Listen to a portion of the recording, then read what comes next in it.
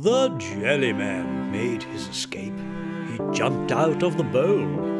Along with Soggy Bottom Sponge, freedom was their goal. Poor Custard Kate got left behind. A blizzard blurred her vision. 100,000 missiles kept her stuck within that prison. She battled bravely through the storm, though it was all in vain. Poor Freddy Fruit, he sympathized, for he was stuck the same.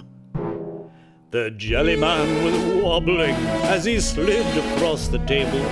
Poor Soggy Bottom Sponge was not quite sure if he was able. All soaked in sherry, he felt drunk.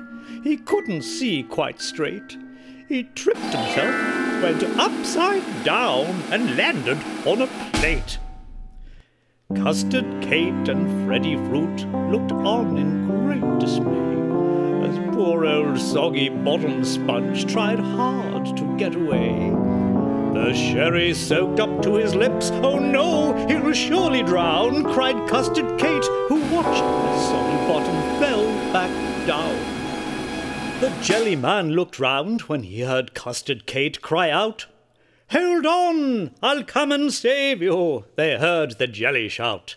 He wibbled and he wobbled till he reached poor Soggy's side. But when he saw the drunken sponge, he very nearly cried. "Oh, what am I to do," he said, "to get you off that plate?" The sherry grinned and winked at him. "Too late, my friend, too late. His soggy bottom soggy now, the whole way to his eyes, and if you try to move him, you'll be in for a surprise. His bum will crumble, fall apart, he'll be a soggy mess. There's nothing you can do for him, it's my fault, I confess." The sherry giggled with great glee. He wasn't one bit sad. He actually laughed out loud. He really was so bad.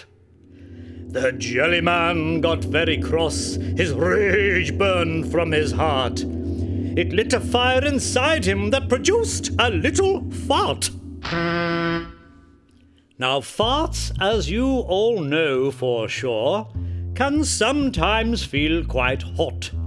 And jellies don't do well in heat. They certainly do not. But this time it was really quite a blessing in disguise, particularly for a sponge soaked right up to his eyes. The jelly melted over him, a chill blew from the fridge. The three set hard together till they formed a solid ridge. The sherry tried his very best, but it was all too late, as slowly Soggy Bottom Sponge rose right up off the plate. His bum stayed perfectly in place. The drink cleared from his eyes. "Ha, sherry," said the Jellyman, "so much for your surprise. Now, Soggy Bottom Sponge, I think it's time that you and I helped Custard Kate and Freddy Fruit escape from that there pie." They ran across the table shouting, "Here we come! Get ready!" They knocked the bowl right over and they rescued Kate and Freddy.